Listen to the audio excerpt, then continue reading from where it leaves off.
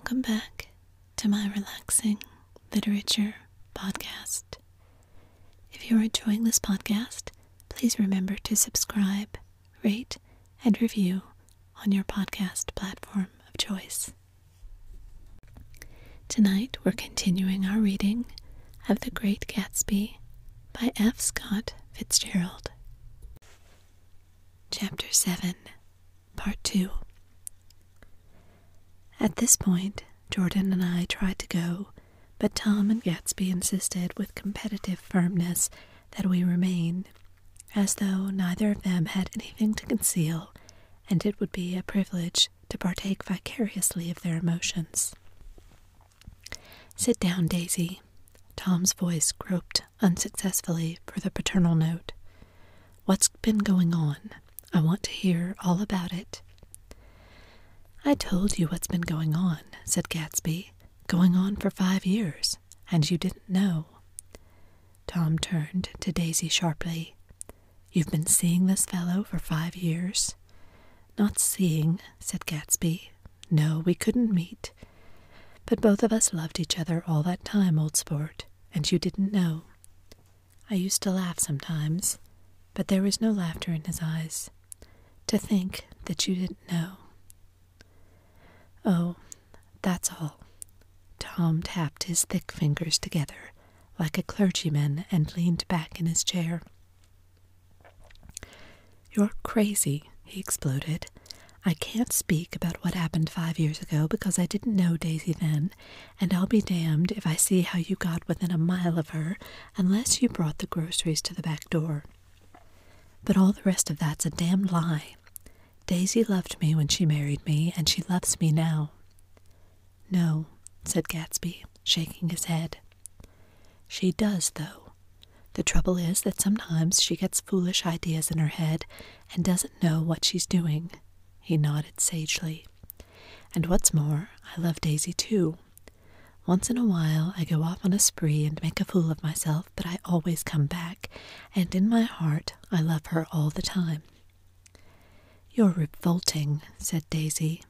She turned to me, and her voice, dropping an octave lower, filled the room with thrilling scorn. "Do you know why we left Chicago? I'm surprised that they didn't treat you to the story of that little spree." Gatsby walked over and stood beside her. "Daisy, that's all over now," he said earnestly. "It doesn't matter any more. Just tell him the truth, that you never loved him, and it's all wiped out forever." She looked at him blindly. "Why, how could I love him? Possibly." "You never loved him." She hesitated.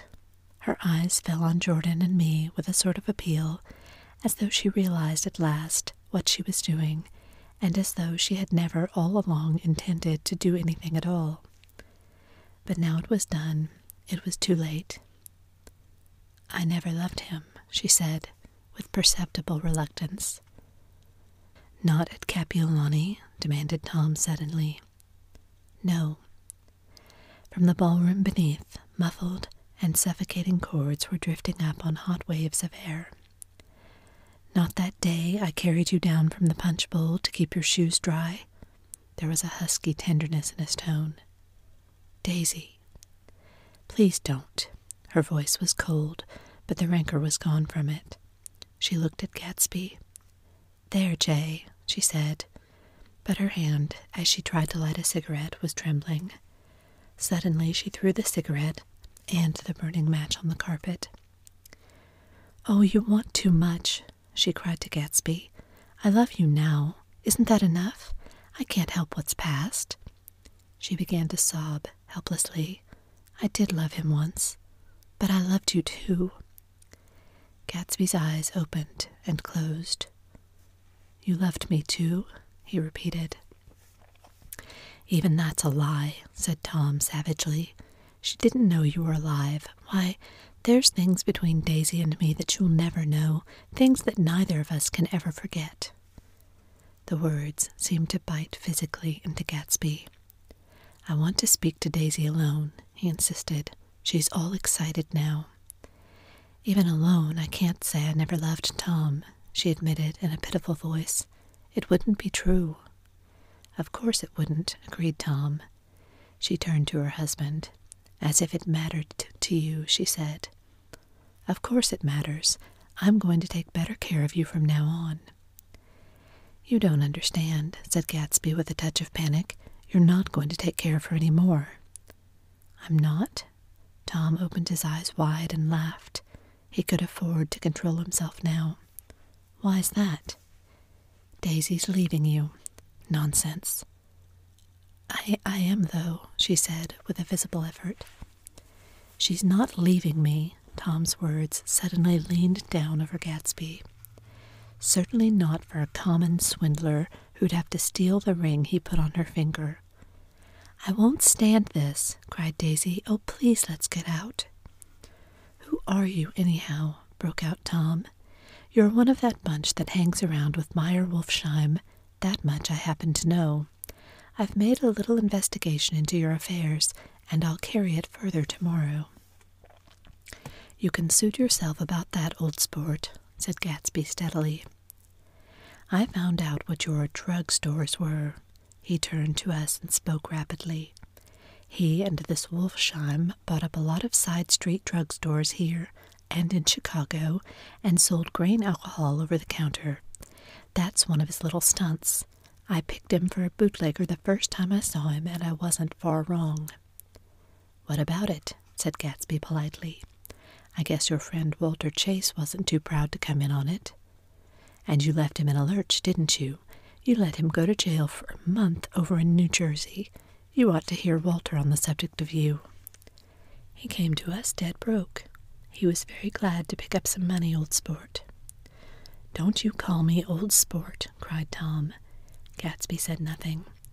Walter could have you up on the betting laws too, but Wolfsheim scared him into shutting his mouth. That unfamiliar yet recognizable look was back again in Gatsby's face. That drugstore business was just small change, continued Tom slowly.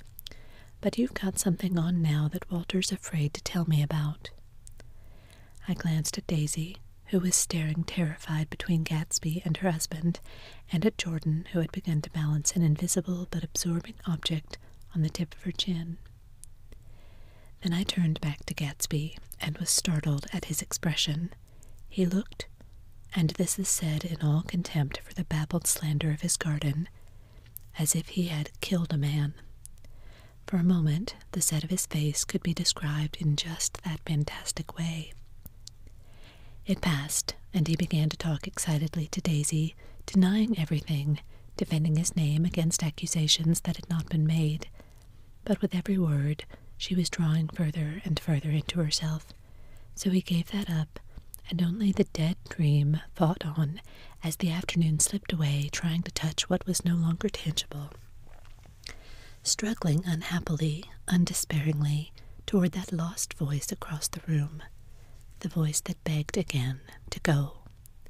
Please, Tom, I can't stand this any more. Her frightened eyes told that whatever intentions, whatever courage she had had, were definitely gone. You two start on home, Daisy, said Tom, in Mr. Gatsby's car. She looked at Tom, alarmed now, but he insisted with magnanimous scorn. Go on. He won't annoy you. I think he realizes that his presumptuous little flirtation is over. They were gone, without a word, snapped out, made accidental, isolated, like ghosts, even from our pity. After a moment, Tom got up and began wrapping the unopened bottle of whiskey in a towel. Want any of this stuff? Jordan? Nick? I didn't answer. Nick? He asked again. What? Want any? No. I just remembered that today's my birthday. I was 30. Before me stretched the pretentious, menacing road of a new decade. It was 7 o'clock when we got into the coupe with him and started for Long Island. Tom talked incessantly, exulting and laughing, but his voice was as remote from Jordan and me as the foreign clamor on the sidewalk or the tumult of the elevated overhead. Human sympathy has its limits, and we were content to let all their tragic arguments fade with the city lights behind. 30. The promise of a decade of loneliness, a thinning list of single men to know, a thinning briefcase of enthusiasm, thinning hair. But there was Jordan beside me who, unlike Daisy, was too wise ever to carry well-forgotten dreams from age to age. As we passed over the dark bridge, her wan face fell lazily against my coat's shoulder, and the formidable stroke of 30 died away with the reassuring pressure of her hand. So we drove on toward death through the cooling twilight. The young Greek, Michaelis, who ran the coffee joint beside the ash heaps, was the principal witness at the inquest. He had slept through the heat until after 5, when he strolled over to the garage and found George Wilson sick in his office, really sick, pale as his own hair and shaking all over. Michaelis advised him to go to bed, but Wilson refused, saying that he'd miss a lot of business if he did. While his neighbor was trying to persuade him, a violent racket broke out overhead. "I've got my wife locked in up there," explained Wilson calmly. "She's going to stay there till the day after tomorrow, and then we're going to move away." Michaelis was astonished. They had been neighbors for 4 years, and Wilson had never seemed faintly capable of such a statement. Generally, he was one of those worn-out men. When he wasn't working, he sat on a chair in the doorway and stared at the people and the cars that passed along the road. When anyone spoke to him, he invariably laughed in an agreeable, colorless way. He was his wife's man, and not his own. So naturally, Michaelis tried to find out what had happened, but Wilson wouldn't say a word. Instead, he began to throw curious, suspicious glances at his visitor and ask him what he'd been doing at certain times on certain days. Just as the latter was getting uneasy, some workmen came past the door bound for his restaurant, and Michaelis took the opportunity to get away, intending to come back later, but he didn't. He supposed he forgot to, that's all. When he came outside again a little after 7, he was reminded of the conversation because he heard Mrs. Wilson's voice, loud and scolding, downstairs in the garage. "Beat me," he heard her cry. "Throw me down and beat me, you dirty little coward." A moment later, she rushed out into the dusk, waving her hands and shouting. Before he could move from his door, the business was over. The death car, as the newspapers called it, didn't stop. It came out of the gathering darkness, wavered tragically for a moment, and then disappeared around the next bend. Michaelis wasn't even sure of its color. He told the first policeman that it was light green. The other car, the one going toward New York, came to rest 100 yards beyond, and its driver hurried back to where Myrtle Wilson, her life violently extinguished, knelt in the road and mingled her thick, dark blood with the dust. Michaelis and this man reached her first, but when they had torn open her shirtwaist, still damp with perspiration, they saw that her left breast was swinging loose like a flap, and there was no need to listen for the heart beneath. The mouth was wide open and ripped at the corners as though she had choked a little in giving up the tremendous vitality she had stored so long. We saw the 3 or 4 automobiles and the crowd when we were still some distance away. "Wreck," said Tom. "That's good. Wilson'll have a little business at last." He slowed down, but still without any intention of stopping until, as we came nearer, the hushed, intent faces of the people at the garage door made him automatically put on the brakes. "We'll take a look," he said doubtfully. "Just a look." I became aware now of a hollow, wailing sound which issued incessantly from the garage, a sound which, as we got out of the coupe and walked toward the door, resolved itself into the words, "Oh my God," uttered over and over, in a gasping moan. "There's some bad trouble here," said Tom excitedly. He reached up on tiptoes and peered over a circle of heads into the garage, which was lit only by a yellow light in a swinging wire basket overhead. Then he made a harsh sound in his throat, and with a violent thrusting movement of his powerful arms pushed his way through. The circle closed up again with a running murmur of expostulation. It was a minute before I could see anything at all. Then new arrivals disarranged the line, and Jordan and I were pushed suddenly inside. Myrtle Wilson's body wrapped in a blanket, and then in another blanket, as though she suffered from a chill in the hot night, lay on a work table by the wall, and Tom, with his back to us, was bending over it, motionless. Next to him stood a motorcycle policeman taking down names with much sweat and correction in a little book. At first I couldn't find the source of the high, groaning words that echoed clamorously through the bare garage. Then I saw Wilson standing on the raised threshold of his office, swaying back and forth and holding to the doorpost with both hands. Some man was talking to him in a low voice and attempting from time to time to lay a hand on his shoulder, but Wilson neither heard nor saw. His eyes would drop slowly from the swinging light to the laden table by the wall, and then jerk back to the light again, and he gave out incessantly his high, horrible call. Presently Tom lifted his head with a jerk, and after staring around the garage with glazed eyes, addressed a mumbled, incoherent remark to the policeman. M-A-V, the policeman was saying. O. No, R, corrected the man. M-A-V-R-O. Listen to me, muttered Tom fiercely. R, said the policeman. O. G. G. He looked up as Tom's broad hand fell sharply on his shoulder. What you want, fella? What happened? That's what I want to know. Otto hit her. Instantly killed. Instantly killed, repeated Tom, staring. She ran out in a road. Son of a bitch didn't even stop his car. There were 2 cars, said Michaelis. One comin', one goin', see? Going where? Asked the policeman keenly. One going each way, while she... His hand rose toward the blankets, but stopped halfway and fell to his side. She ran out there, and the one comin' from New York knocked right into her going 30 or 40 miles an hour. What's the name of this place here? Demanded the officer. Hasn't got any name. A pale, well-dressed man stepped near. It was a yellow car, he said. Big yellow car. New. See the accident? Asked the policeman.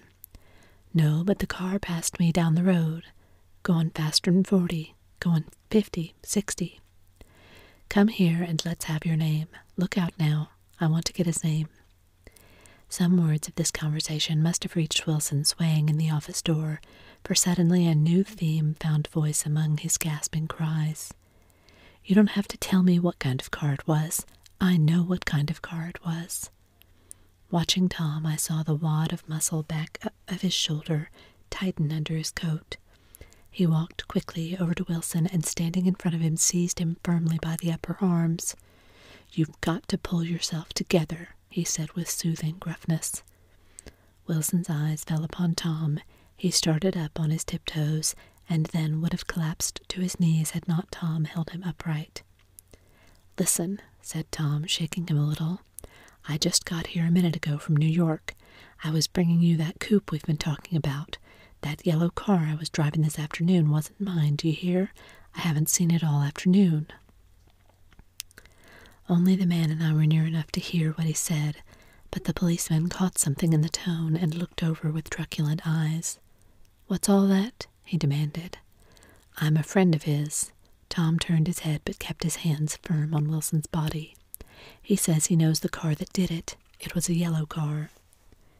Some dim impulse moved the policeman to look suspiciously at Tom. And what's the color of your car? It's a blue car, a coupe. We've come straight from New York, I said. Someone who had been driving a little behind us confirmed this, and the policeman turned away. Now if you'll let me have that name again, correct? Picking up Wilson like a doll, Tom carried him into the office, set him down in a chair, and came back. If somebody'll come here and sit with him, he snapped authoritatively. He watched while the two men standing closest glanced at each other and went unwillingly into the room. Then Tom shut the door on them and came down the single step, his eyes avoiding the table. As he passed close to me, he whispered, "Let's get out." Self-consciously, with his authoritative arms breaking the way, we pushed through the still gathering crowd, passing a hurried doctor, case in hand, who had been sent in wild hope half an hour ago. Tom drove slowly until we were beyond the bend, then his foot came down hard and the coupe raced along through the night. In a little while, I heard a low, husky sob and saw that the tears were overflowing down his face. "That damn coward," he whimpered. "He didn't even stop his car." The Buchanan's house floated suddenly toward us through the dark, rustling trees. Tom stopped beside the porch and looked up at the second floor, where 2 windows bloomed with light among the vines. "Daisy's home," he said. As we got out of the car, he glanced at me and frowned slightly. "I ought to have dropped you in West Egg, Nick. There's nothing we can do tonight." A change had come over him, and he spoke gravely and with decision. As we walked across the moonlight gravel to the porch, he disposed of the situation in a few brisk phrases. "I'll telephone for a taxi to take you home, and while you're waiting, you and Jordan better go into the kitchen and have them get you some supper, if you want any." He opened the door. "Come in." "No thanks, but I'd be glad if you'd order me the taxi. I'll wait outside." Jordan put her hand on my arm. "Won't you come in, Nick?" "No thanks." I was feeling a little sick and I wanted to be alone, but Jordan lingered for a moment more. "It's only 9:30, she said. I'd be damned if I'd go in. I'd had enough of all of them for one day, and suddenly that included Jordan too. She must have seen something of this in my expression, for she turned abruptly away and ran up the porch steps into the house. I sat down for a few minutes with my head in my hands until I heard the phone taken up inside and the butler's voice calling a taxi. Then I walked slowly down the driveway away from the house, intending to wait by the gate. I hadn't gone 20 yards when I heard my name, and Gatsby stepped from between 2 bushes into the path. I must have felt pretty weird by that time because I could think of nothing except the luminosity of his pink suit under the moon. "What are you doing?" I inquired. "Just standing here, old sport." Somehow that seemed a despicable occupation. For all I knew, he was going to rob the house in a moment. I wouldn't have been surprised to see sinister faces, the faces of Wolfsheim's people, behind him in the dark shrubbery. "Did you see any trouble on the road?" he asked, after a minute. "Yes." He hesitated. "Was she killed?" "Yes." I thought so. I told Daisy I thought so too. It's better that the shock should come all at once. She stood it pretty well. He spoke as if Daisy's reaction was the only thing that mattered. "I got to West Egg by a side road," he went on, "and left the car in my garage. I don't think anybody saw us, but of course I can't be sure." I disliked him so much by this time that I didn't find it necessary to tell him he was wrong. "Who was the woman?" he inquired. "Her name was Wilson. Her husband owns the garage." "How the devil did it happen?" "Well, I tried to swing the wheel." He broke off, and suddenly I guessed the truth. "Was Daisy driving?" "Yes," he said after a moment, "but of course I'll say I was. You see, when we left New York, she was very nervous, and she thought it would steady her to drive. And this woman rushed out at us just as we were passing a car coming the other way. It all happened in a minute, but it seemed to me that she wanted to speak to us, thought we were somebody she knew. Well, first Daisy turned away from the woman toward the other car, and then she lost her nerve and turned back. The second my hand reached the wheel, I felt the shock. It must have killed her instantly. It ripped her open." "Don't tell me, old sport." He winced. "Anyhow, Daisy stepped on it. I tried to make her stop, but she couldn't, so I pulled on the emergency brake. Then she fell over into my lap, and I drove on. "She'll be all right tomorrow," he said presently. "I'm just going to wait here and see if he tries to bother her about that unpleasantness this afternoon. She's locked herself into her room, and if he tries any brutality, she's going to turn the light out and on again." "He won't touch her," I said. "He's not thinking about her. I don't trust him, old sport." "How long are you going to wait?" "All night, if necessary. Anyhow, till they all go to bed." A new point of view occurred to me. Suppose Tom found out that Daisy had been driving. He might think he saw a connection in it. He might think anything. I looked at the house. There were 2 or 3 bright windows downstairs, and the pink glow from Daisy's room on the second floor. "You wait here," I said. "I'll see if there's any sign of a commotion." I walked back along the border of the lawn, traversed the gravel softly, and tiptoed up the veranda steps. The drawing-room curtains were open, and I saw that the room was empty. Crossing the porch where we had dined that June night 3 months before, I came to a small rectangle of light, which I guessed was the pantry window. The blind was drawn, but I found a rift at the sill. Daisy and Tom were sitting opposite each other at the kitchen table with a plate of cold fried chicken between them and 2 bottles of ale. He was talking intently across the table at her, and in his earnestness his hand had fallen upon and covered her own. Once in a while she looked up at him and nodded in agreement. They weren't happy, and neither of them had touched the chicken or the ale, and yet they weren't unhappy either. There was an unmistakable air of natural intimacy about the picture, and anybody would have said that they were conspiring together. As I tiptoed from the porch, I heard my taxi feeling its way along the dark road toward the house. Gatsby was waiting where I had left him in the drive. "Is it all quiet up there?" he asked anxiously. "Yes, it's all quiet." I hesitated. "You'd better come home and get some sleep." He shook his head. "I want to wait here till Daisy goes to bed." "Good night, old sport." He put his hands in his coat pockets and turned back eagerly to his scrutiny of the house, as though my presence marred the sacredness of his vigil. So I walked away and left him standing there in the moonlight, watching over nothing. Thank you so much for joining me for another relaxing literature podcast. If you are enjoying this podcast, please consider supporting to help me improve the quality. You can find me at patreon.com/relaxing literature, along with a list of the many benefits you'll receive for being a patron at only $5 a month. You can also support me by rating, subscribing, and reviewing at your podcast platform of choice.